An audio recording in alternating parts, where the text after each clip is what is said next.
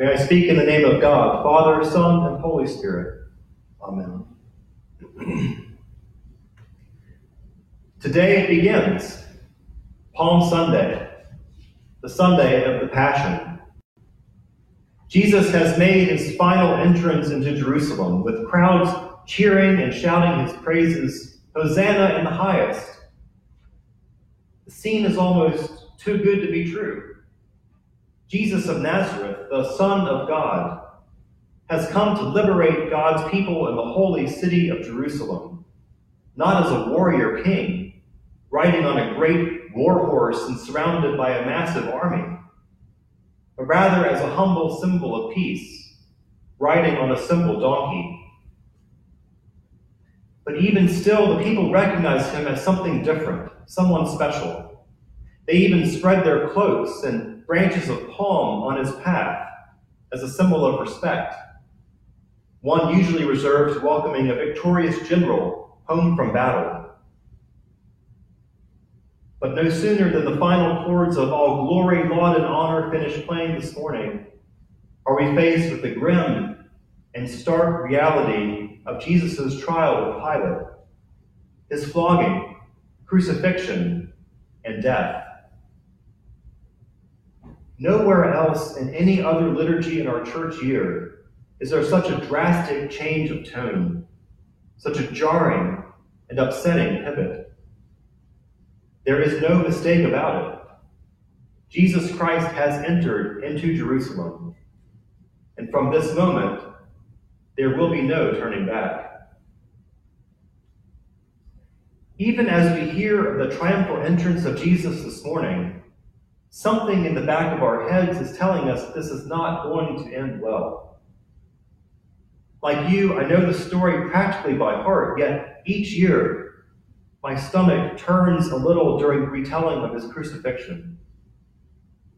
There's a realization on some level that this man, who feels the same pains that we do, died this horrible, excruciatingly painful death out of love for me and for you.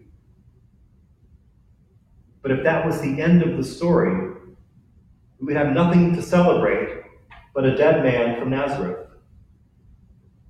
Instead, we know that Jesus rose on the third day, defeating sin, conquering death, and opening the gates of everlasting life to all.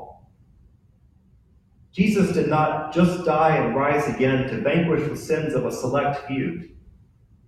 It was not just the sins of the people who actually condemned and crucified him, nor was it just the sins of the disciples, his closest friends who abandoned him in his greatest time of need, just to save their own skins. No, Jesus did not die and rise again just for a few, but for all of humanity.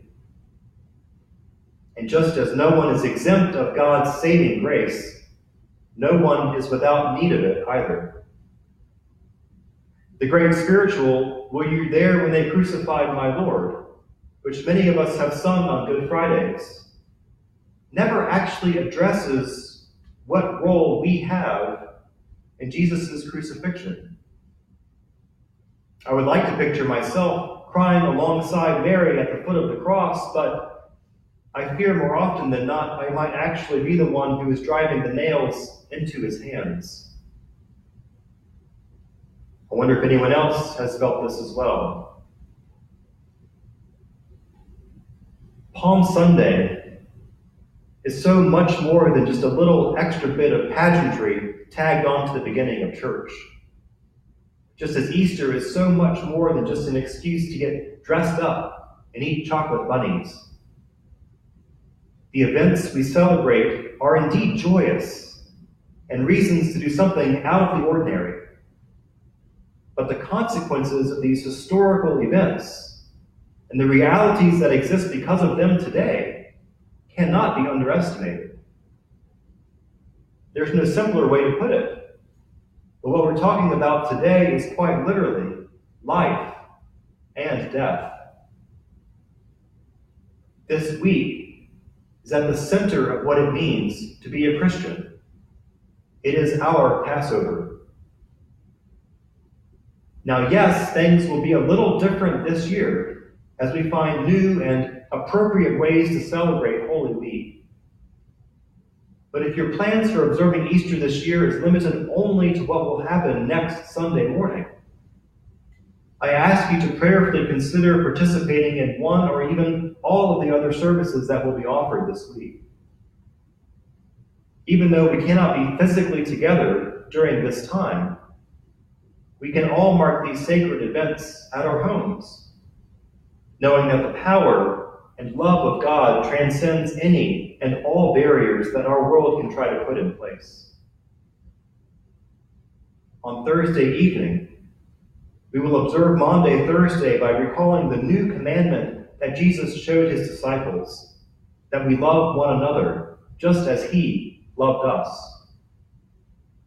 We will then ritually strip the altar of all of its decoration and move the Blessed Sacrament to the altar of repose, symbolizing Jesus' agony in the Garden of Gethsemane. On Friday, the liturgy of Good Friday will take us to Golgotha. We will pray at the foot of the cross. Remember the ultimate sacrifice our Lord gave for each one of us. And then finally, on Sunday morning, we will celebrate with joy the empty tomb and the resurrection of our Lord. There may be many reasons to be uncertain and uneasy these days, but throughout all of our experiences, the one constant we can always be assured of is the love of God. This love is so strong, so far-reaching, that not even death could stop it. As we proceed through our holiest of weeks, I invite you to look for the instances where God's love prevailed. Here's a spoiler alert. God's love prevailed all the time. Thanks be to God.